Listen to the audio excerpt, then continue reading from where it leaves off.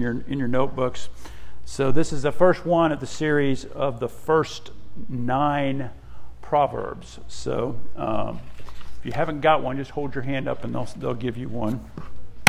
This morning, Proverbs 1:1-7. Like I said, I think we might just do the first 9. We'll definitely do the first 9, and then we'll take a break and we'll study Romans probably into the new year. Proverbs chapter 1, verses 1-7. You'll find it in your handout there. Please stand for the reading of God's Word. The Proverbs of Solomon, son of David, king of Israel, to know wisdom and instruction, to understand words of insight, to receive instruction in wise dealing, in righteousness, justice, and equity, to give prudence to the simple, knowledge and discretion to the youth. Let the wise hear and increase in learning, and the one who understands obtain guidance. To understand a proverb and a saying, the words of the wise and their riddles. The fear of the Lord is the beginning of knowledge. Fools despise wisdom and instruction. Grass withers, the flower fades, the word of our God will stand forever. You may be seated. What we're going to talk about this morning primarily is epistemology. And epistemology is it's the study of knowledge. Epistemology seeks to give us assurance of things we say we know. I don't know when fake news started. Anybody know when fake news started? Was it The Onion that was one of the first fake news sources? 10 years? Has it been 10 years? 12? I remember when that started, that it was just one of the funniest things, because you'd read it and it was like you're reading the newspaper, but it was all fake. And then I remember my folks would say, they'd call me like, "Did you hear that this?" I'm like, "Dad, where'd you read that?" I'm like, "No, that's fake news." He's like, "Why can they do that? How can they do that? How can they print stuff and it's just not true?" And I also remember one of our PCA magazines had this big article on, and it just said, "Tell the truth." And it talked about all the danger of fake news. Epistemology seeks to say, we can know this is true. And we are in an unprecedented time, I think, in human history. Not just me, but many philosophers. I was reading Miroslav Volf from Harvard, and he says, we have now done what Nietzsche said. We have broken the chain from the sun to the earth by declaring God dead. And what we know, what we think we know, is being challenged. And I don't know if it was Volf or someone else called the situation that our planet is in, called it the third world. Not third world like undeveloped nations in sub-Saharan Africa, but third world in the way we grapple with what we know. He said the first world was made up of all kinds of, and if you go to any country, any primitive people, they'll have this system of belief that is based upon some greater power. The spirits, the ancestors. And when Christianity came to the world, he calls that the second world, that it brought this message that there is one true God, and everything he says is true. And the record of his dealings with human beings and what he requires is written down in the Bible. And so we still have that. The vestiges of that are still in our nation. We don't realize it. A lot of people don't realize it. Even if they're not Christian, they don't realize that so much of what the Proverbs talk about, justice, righteousness, equity, being just, being righteous, being fair, those things came from this second world idea that there is a God and he is the judge of all, and he knows humanity, he created humanity, he put the world together, he holds it together, and he is the one that says this is right and this is wrong. This is how you should treat somebody. If you read through the scriptures in the Old Testament, you find just a wealth of his laws that they're just smart, they're just wonderful. But we have moved away from that. And it's hard for many of us to even know what to believe. And we as Christian people, we as the church, we can't be lax in our epistemology. We can't just say that's what most people think. We can't just say the government allows it. We can't just say that's how I feel. We must know what is right and what is true. We can't trust everything we hear, read, or feel. And I fear that many Christians are very immature about many things. Our knowledge, our stand, far too often it is derived from the culture around us. Comparing ourselves as parents to other parents, comparing ourselves as students to other students. What we think is right is derived not through careful thinking, not through critical analysis, not even through looking historically. What we believe, what we think we know, it just comes to us and we unwittingly accept it. 30 years ago, if someone would have said, I feel like a woman, therefore I want you to use feminine pronouns for me, the country would have said, that person needs to go and get psychiatric help. They're not a woman. Every cell in their body is saying they're a man.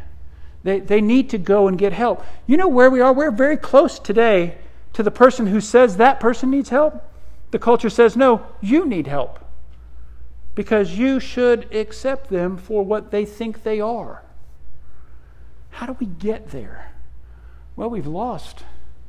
For many of us, we have really lost a solid grounding to the truth of God's Word.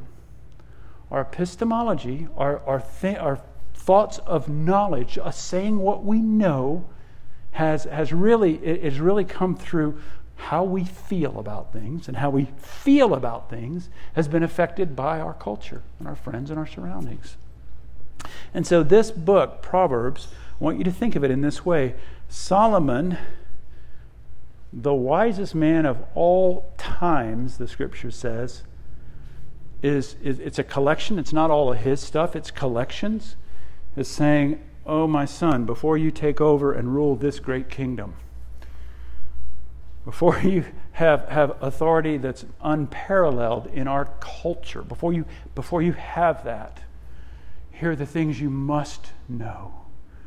Here are the things you must be wise about. I was talking to Madison about her car. When all my boys got cars, they had to demonstrate to me that they could change a tire. Princess didn't have to change a tire. She just had to stand on the side of the road and cry. I was like, well, yeah, before you go, you need to know how to do this. You need to know how to do that. And the boys were like, why didn't you make Hannah do any of that stuff? I'm like, because she can call me. She can. I should have. You're right. I really should have. I failed her in that. She should know how to change a tire. But I like being needed. What would you want to know? So maybe a month ago, I was teaching the youth class. And I was talking to them about the 5 points of Calvinism, theological points that deal with our relationship with God. And I asked them all, hey, if a zombie apocalypse happened, who would you want in your clan? Who would you want in your circle? If zombie apocalypse happens, who would you want? And number one, he's not here this morning. Our deacon, Brian Buchanan, number one vote getter. So Brian Buchanan, if you're listening and you're watching, as you should be, you got the one. You won. Number two, Bo. I figured, you could rescue him, teach him how to catch some fish. You probably have a gun or so. You know how to use it. Number three, Ricky. I thought Ricky. I just tell you, Ricky, you were my first vote getter. I'm like, Ricky, couch, because he knows everything. So, and if you get Ricky, you get Ashley, so we can have babies. We're good to go, right? You know what happened? Nobody voted for me. I just kept looking at him like, anybody else? Anyone else you'd want there? Anybody maybe for some spiritual guidance? Anybody? Nope, that'll do. Nobody wanted Greta Thunberg there either, so that was good. I don't know if you know who that is. That's the 16-year-old that speaks about climate change. I tried to look up her name, and I loved it. You know, when you look it up and they say, people also search for this, the first thing it said, people also search, they ask, has she done anything? None of the youth said Michael Jackson. Nobody really thought that it might be good to have Tom Brady there. It was men, primarily, that they knew they could trust. In Proverbs, it starts out very simply, the Proverbs of Solomon. So these first 7 verses, it's a preamble to the book. It's setting up who is writing the book, what's it for, and really what the theme of the book is going to be. And so I want to start with that, the purveyor. Who is this Solomon that we are talking about? Solomon, son of David. King Solomon. So in the Old Testament, you can read that, and it kind of expects that the reader's going to know Solomon. I know who he is, but just to make sure you understand. In 1 Kings 3, all the way through 1 Kings 3 through 11, so that might be your good homework. Read up about the life of Solomon. 1 Kings 3 to 11, Solomon takes over as king. He is the 3rd king of the United Kingdom. He is the last king of the United Kingdom, and he has a long rule. All of those are signs of God's blessing, signs of God's wisdom. He is holding all of these various tribes and clans together. They are very warlike. They don't necessarily like each other, and he is able to hold all of them together. 1 Kings 3 says this, Solomon loved the Lord. In verse 9 of chapter 3, Solomon prays to the Lord. The Lord visits him. The Lord visits him 2 times. And so again, it's just another one of those things that just kind of rubs my skin the wrong way when people say, God told me this, God told me that. It may be the Holy Spirit is leading you in a direction, but to say that God speaks to you apart from His Word is a pretty powerful thing. When it comes to Solomon, God tells him, I have come spoken to you twice. The first time God comes to him as a young man and says, ask what you wish. Imagine that. God saying to you, ask what you wish. You can have one wish. Right? I mean, it's just a proverbial genie in the bottle, isn't it? Ask what you will. And Solomon says, verse 9, give me wisdom to know and to lead. Solomon responds, I don't want the death of my enemies. I don't want to be extremely attractive to women. I don't want lots of money. What I want is wisdom. Please, God, give me wisdom. How can I lead these people? How can I rule? How can I avoid the mistakes of my father, the kings before him? Oh God, give me wisdom. In verse 28, it says that his wisdom was so extraordinary that it was admired all over the world. In chapter 4, it says, God gave Solomon wisdom and understanding beyond measure and breadth of mind like the sand on the seashore. So that Solomon's wisdom surpassed the wisdom of all the people of the East and all the wisdom of Egypt. I love this. Now again, we don't know who these people are, but it lists them out. He was wiser than all other men, wiser than Ethan the Ezrahite, and Heman, Calcol, and Darda, the sons of Mahal, and all his fame was in all the surrounding nations. He spoke 3,000 proverbs and 1,000 songs. He spoke of trees, from the cedars that in Lebanon to the hyssop that grows out of the wall. He spoke of beasts, of birds, of reptiles, of fish. And the people of all the nations came to hear the wisdom of Solomon, and from all the kings of the earth who heard his wisdom. That's who's writing this. Okay? He is writing this, but behind him is God. God is blessing Solomon. And it's amazing. I love it because those of you who know me know it's rare that on a Sunday morning I don't talk about the weather or some kind of plants, right? I mean, I love plants. I had fresh blackberries off the blackberry bush this morning. I love nature. I love what God has created. I love the sunrise. I absolutely am nuts over scissor tails. Solomon knew all of that stuff. The wisdom of God goes to every discipline. It's like Solomon had the Natural History Museum of Solomon, importing animals and different types of wood and all that. He was the wisest of all the men on earth. He was also, as it says in our text, the son of David. And so he was a man of prayer. Psalm 72 is a psalm that's written by Solomon. And I'll just read a couple verses of it. He says, "Give your king your justice, O God." Solomon is saying, I have this role and it's so vitally important. Oh Lord, help me be just. Help me do what is right. Give me justice and your righteousness. Your right way of doing things, your right way of being to the royal son. May he judge your people with righteousness and your poor with justice.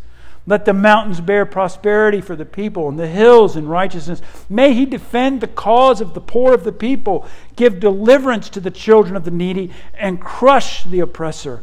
Solomon was humble before God. That's the first thing that's necessary. He humbled himself before God. He didn't take the role and say, I know what to do. My dad was the king. I've watched him. I know what to do. He said, I don't know what to do. I am afraid that I will be unjust. I'm afraid that I'll be unrighteous. I'm afraid that I will prefer the rich and the wealthy and the powerful and the beautiful over the poor. I am concerned about that, oh God. Please give me wisdom. Please lead me in a way.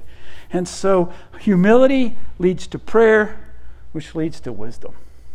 That's the cycle of maturity for a Christian. Humility leads to prayer, which leads to wisdom. And it continues. Wisdom leads us to prayer, which leads us to humility, which leads us to wisdom.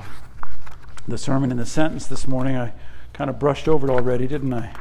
Sermon in the sentence, we must submit ourselves to the supremacy of God in all things if we expect to mature. We submit ourselves to the supremacy. That means the overwhelming authority, rightness, rule of God in all things if we expect to mature. So Solomon, king of Israel, son of David, a man of wisdom because he was a man of prayer. We, however, are a people who think we know. And you might want to write this down. The most dangerous thing is to not know what you don't know. To not know what you don't know. My son DeAndre, we were out shooting rifles, black powder rifles. We were sighting them in. And he had seen me load one. I had 3 different rifles. He had seen me load one. And so he took the other rifle and he loaded it the same way. It was a different rifle, needed different powder, needed a different shot. He didn't know that he didn't know. The next time he comes to visit, you see that scar up his nose. That was from the black powder rifle that he was pretty sure he knew how to load and fire, and God rescued him from that. But we don't know what we don't know. And so Proverbs is going to say there's things that you don't know, and if you don't know that you don't know, then you don't humble yourself. I hope that makes sense to you. Because what keeps us from being wise is our pride. What keeps us from learning is our pride. Right? I mean, just think about it. You're asked to train a new employee. New employee comes in and you've got a certain way that you do things in your business, and you start to tell that employee about how you do things in your business, and that employee goes, no, I know all this. I got it, I know. Don't micromanage me. I know. You're like, oh no. Tell you what, interesting thing. My mom said, Mark, when you look for a wife, look for one who is humble before the Word of God. She ain't going to be perfect. She's not going to know everything she needs to know. She's not going to be this wonderful, halo around her and all. No, but look for a woman who will submit herself to the Word of God. Because then you know that you have that same foundation, that same core, that same knowledge, that same belief, and that she will become more and more like Christ, and she will push you to become more and more like Christ. Our pride gets in the way. When someone gives you advice about something and you feel like you're an expert on it, you feel like you need to let them know that you already know, don't you? I already know that. I've already done that. I figured that out. It's easier to ask for advice when we're out of our league, and when being out of our league doesn't cost us our righteousness. So a few years ago, I took a whole group of youth fishing on the river, and I had 2 boys in the canoe, and one boy in the front of the canoe said, I know how to fish. I'm like, okay, you ever fished Shenandoah River? Nope, but I know how to fish. I'm like, okay. Kid behind me, like, I don't know anything about fishing. Never been. This is the first time. We had a picture in our youth room of that kid with the biggest smallmouth I've ever seen come out of the Shenandoah River. And his smile is unbelievable until he cried when I made him throw it back. But his smile is unbelievable. And I put that picture up there. And I always wanted the boy in the front of the canoe to look at that picture of the boy in the back of the canoe and to make the connection. You know why? The boy in the front of the canoe caught 0. 0. At lunchtime, we sat down on the river. I said, hey, listen, I've got some of these lures. This works pretty good here. He's like, I told you I know how to fish. I'm like, you do. You know how to fish. You don't know how to catch. But it was his pride. Kept him just from learning maybe a new system, a new way. And so Solomon, what's so amazing about him is he was given all of this. And he still had the humility to say, Lord, I don't know what I need to know. Lord, I don't even know what I don't know. So there are 2 things you must remember. One,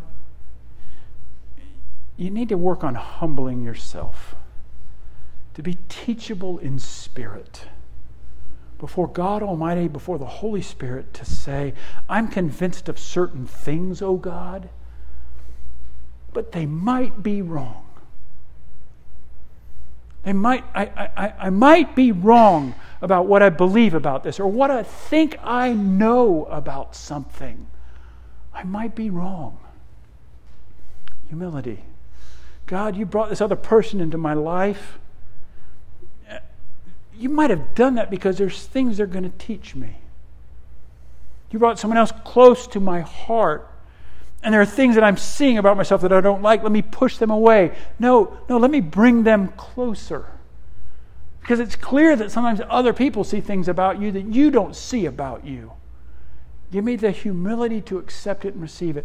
Humility, and then secondly, check your sources. Before you accept something as true, ask yourself, why do I believe that? The scriptures say, remember your leaders. Remember your leaders. Consider, the scriptures say, the outcome of their life and imitate their faith. What are the scriptures saying? Be critical of who you believe.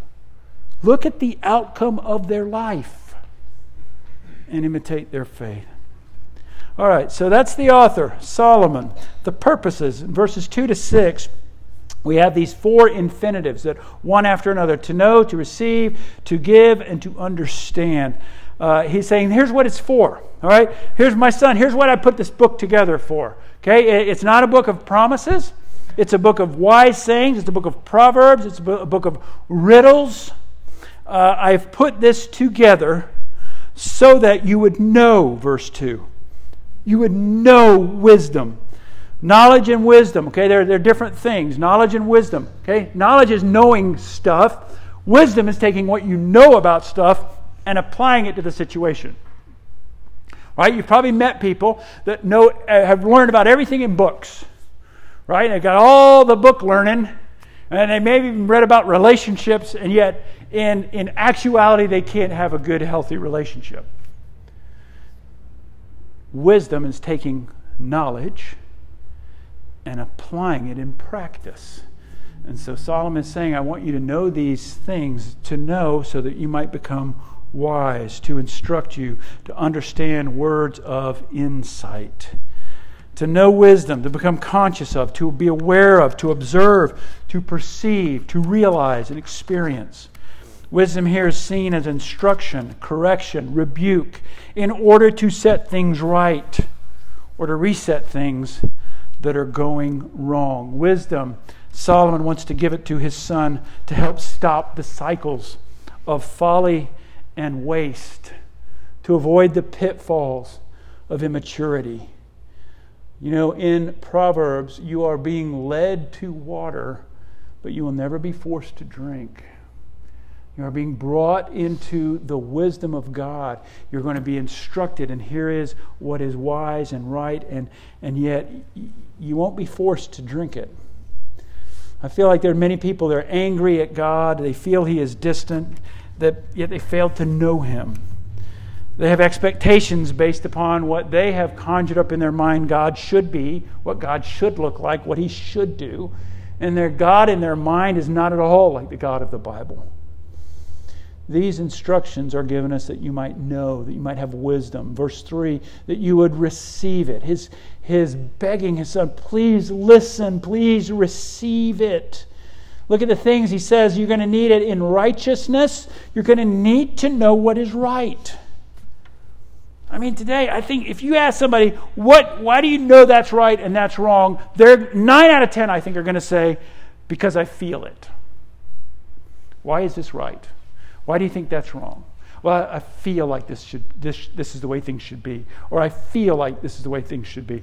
And they don't understand that all of that feeling has been brought about by a culture, much of it affected by Christianity, but it's going to be different as it unfolds across the world. He says, I want you to receive it. I want you to understand righteousness. I want you to understand justice. What is just? What is equitable? So, I mean, he's writing his son, hey, you're going to have dealings in government. You're going to have dealings in business. You have dealings in relationship. Are you aware that the Bible speaks to all of that? You know, sometimes people just they've compartmentalized, the Bible is just about my relationship with God. No. It's so much bigger than that.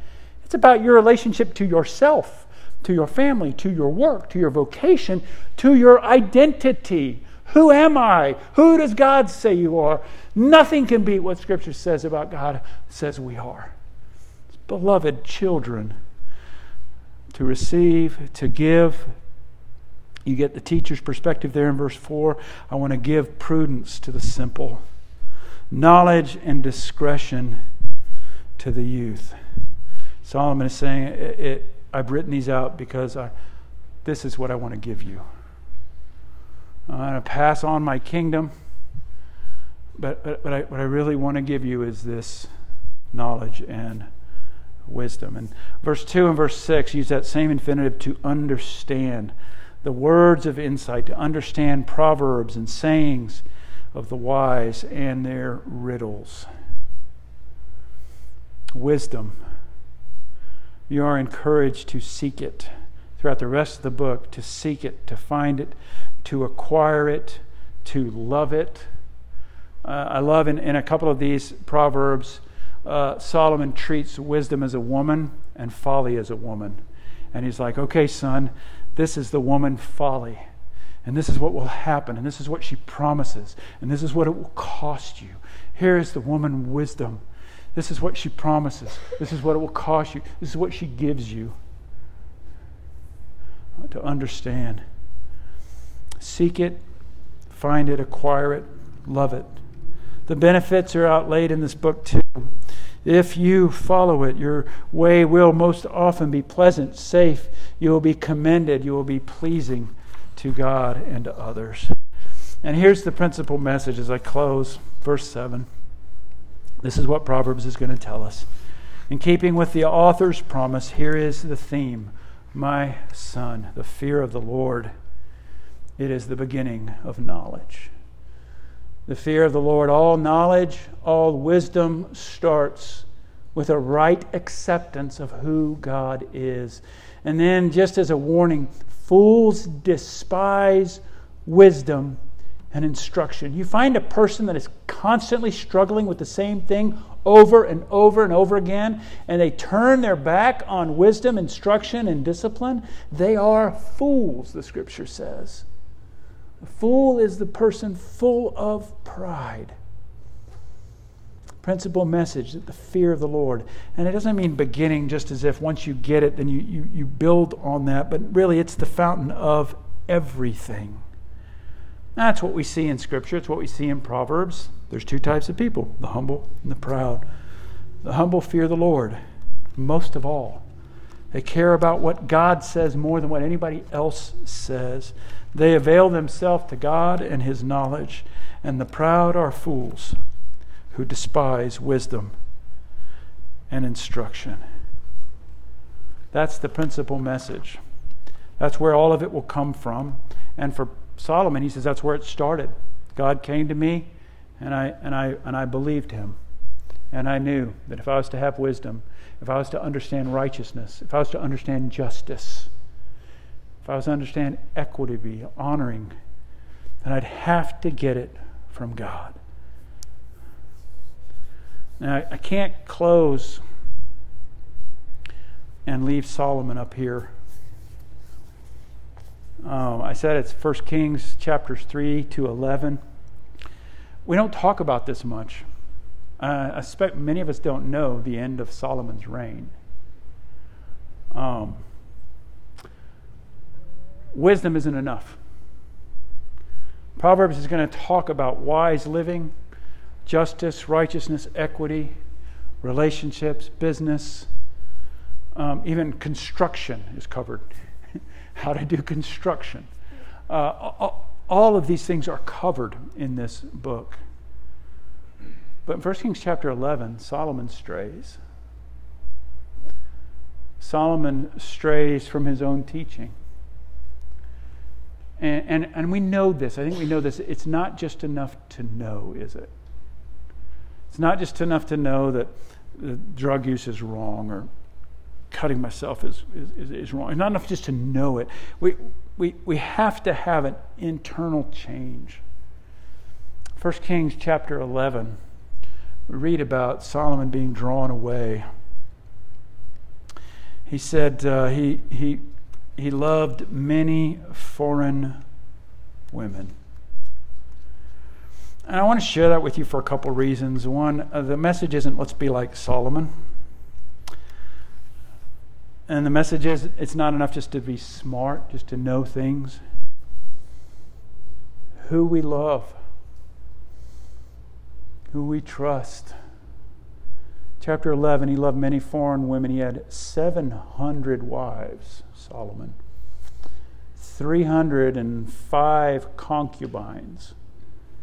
There was 1,000 women that Solomon was intimate with.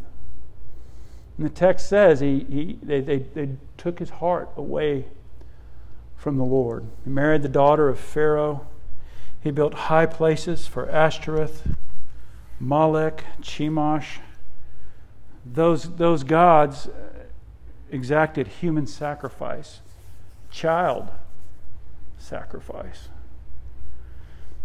And I'm telling you that as a warning.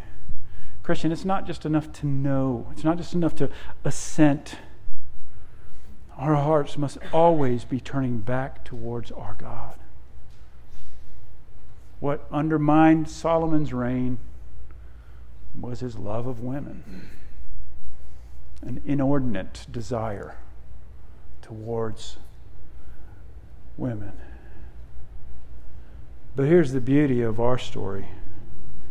In Matthew 12, the Pharisees are questioning Jesus, and they're really rebuking him. And in verse 42 of Matthew 12, Jesus looks at the Pharisees, and he says, "The queen of the south So in 1 Kings 10, the Queen of Sheba visits Solomon. Queen of Sheba comes from Africa, visits Solomon, and is amazed at all he knows. And so Jesus says, the Queen of the South will rise up at the judgment of this generation and condemn it. For she came from the ends of the earth to hear the wisdom of Solomon. And behold, something greater than Solomon is here. He's speaking of himself. Our hope is not in Solomon. Our hope isn't in learning enough. Our hope is the one who is greater than Solomon. Our hope is in Jesus.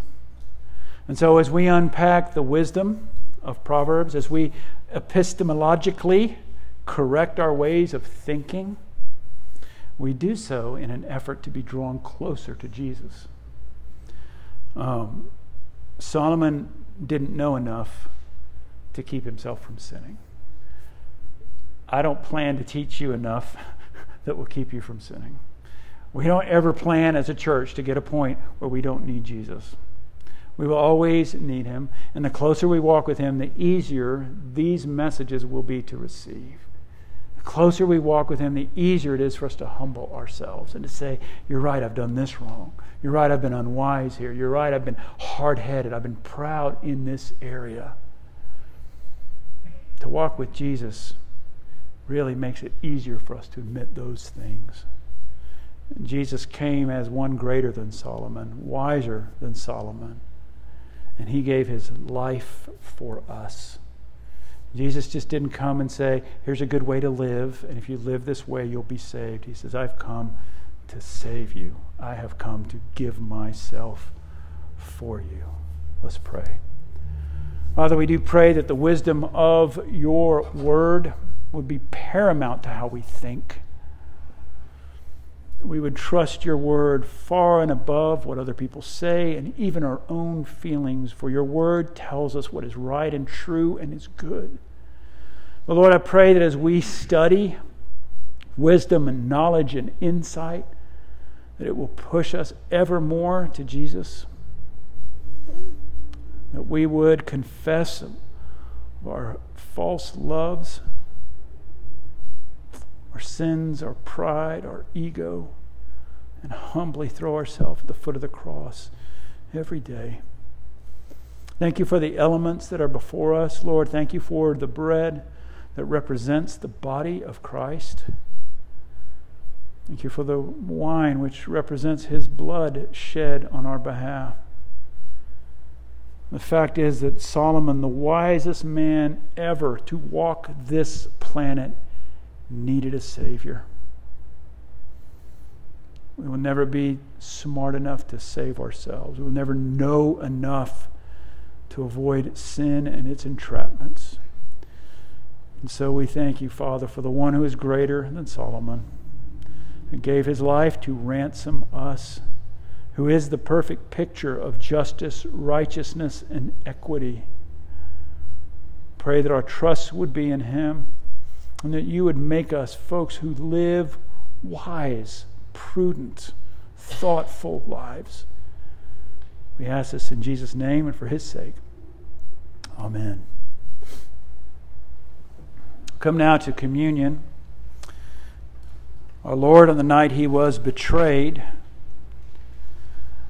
took bread, as I do, ministering in his name, and he said to his disciples, "This is my body. It is broken for you." The beauty of this is that Jesus Christ himself knew that it wasn't his greater wisdom that would save us. It wasn't that we would figure it out. It was his very body and blood that had to save us, to rescue us. So when you take the bread, you are confirming to yourself and to the world that you're not trusting in yourself for salvation. You are trusting in the work of another. This is the abject sign of humility. To walk down the aisle and to grab a piece of bread is humility. It is telling the world, everyone who is in here, I can't save myself. There's not more stuff I need to learn that's going to save me. I can't do it. I must have the work of someone else to rescue me. And I am trusting that was Jesus Christ. I'm trusting that He was the one that lived the perfect life in my place. And in that same manner, He took the cup and said, "This cup, it is the new covenant in my blood. It is shed for many for the forgiveness of sins. Drink from this, all of you." Not just some of you disciples, not just Peter, who is going to deny Him, but all of you disciples, all who follow Jesus. You need to be washed and cleansed of your sins, and you need to be reminded of it over and over again. You see how this helps our humility? I don't have to prove. No, Christ is my all in all. Now, this table is for those who've been baptized and have given their life to Christ. It's for those who entrust their lives to Him. If you've yet to do that, then this table is not for you. The Scriptures warn against it. They say don't eat and drink in an unworthy manner. And so you are warned. The way that you know you are right for the table is if you turn from your sins and you trust in Christ.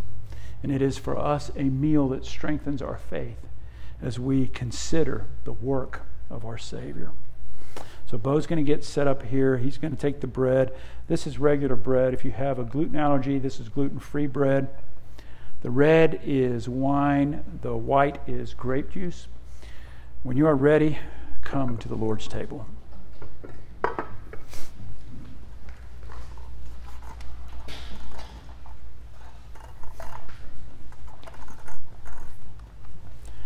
Christ's blood for you, Meg. Mom, Christ's blood for you. God bless you, sweetie. Christ's blood for you, honey. Madison, Christ's blood for you.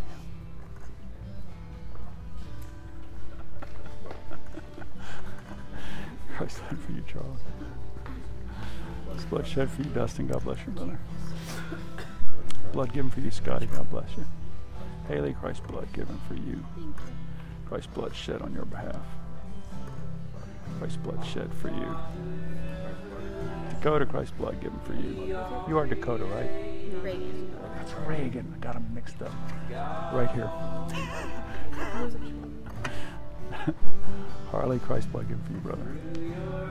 Christ's blood shed for you. Zach, Christ's blood given for you, brother. Pat, Christ's blood given for you, sister. Shayna, Christ's blood given for you. Heather, Christ's blood given for you. Mary, Christ's blood shed for you. And for you, John, God bless you, brother. Cole, Christ's blood given for you. Karen, Christ's blood shed for you, sister. Brad, you're going to take wine. There you go, brother. God bless you. Corby, Christ's blood shed for you. Vanessa, Christ's blood given for you, sweetie. God bless you. Christ's blood given for you, Ashley. God bless you. Christ's blood given for you.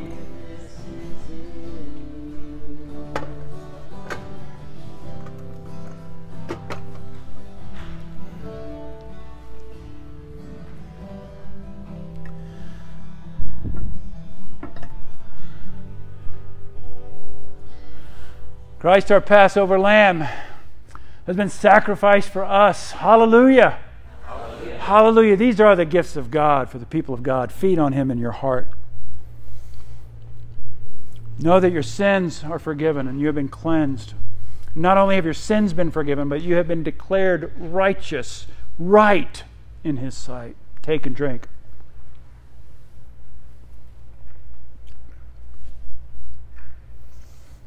Stand and sing.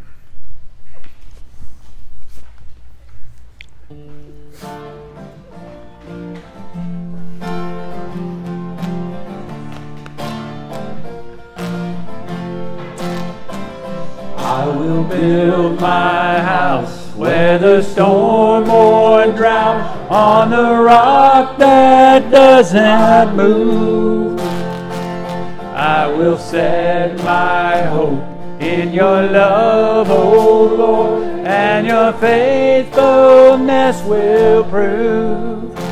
You are steadfast, steadfast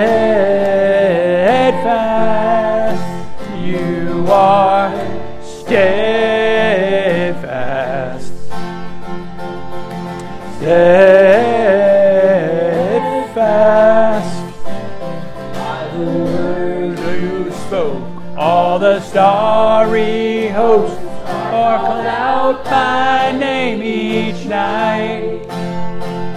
In your watchful care I will rest secure as you lead us with your light. You are steadfast, steadfast. You are steadfast, steadfast. I will not trust in the strength of kings. On your promise I will stand. I will shout for joy. I will raise my voice. Hallelujah to the Lamb. You are steadfast, steadfast. You are steadfast, steadfast.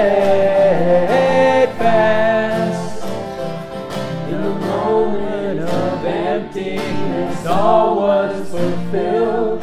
In the hour of darkness, your light was revealed. In the presence of death, your life was affirmed. In the absence of holiness, you are still God. You are steadfast, steadfast. You are steadfast, steadfast. You are steadfast, steadfast.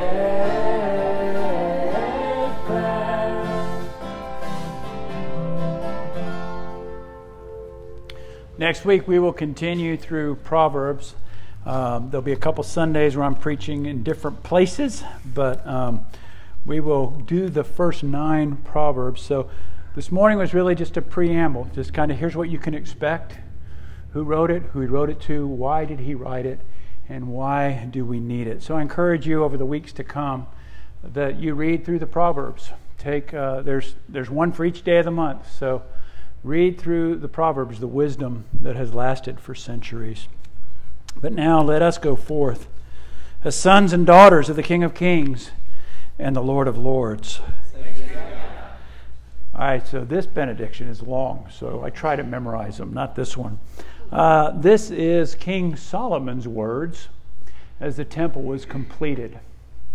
And the cloud that had led Israel through the wilderness, the cloud of God that represented his presence, filled the temple. And Solomon prays to the people, and then he ushers this benediction.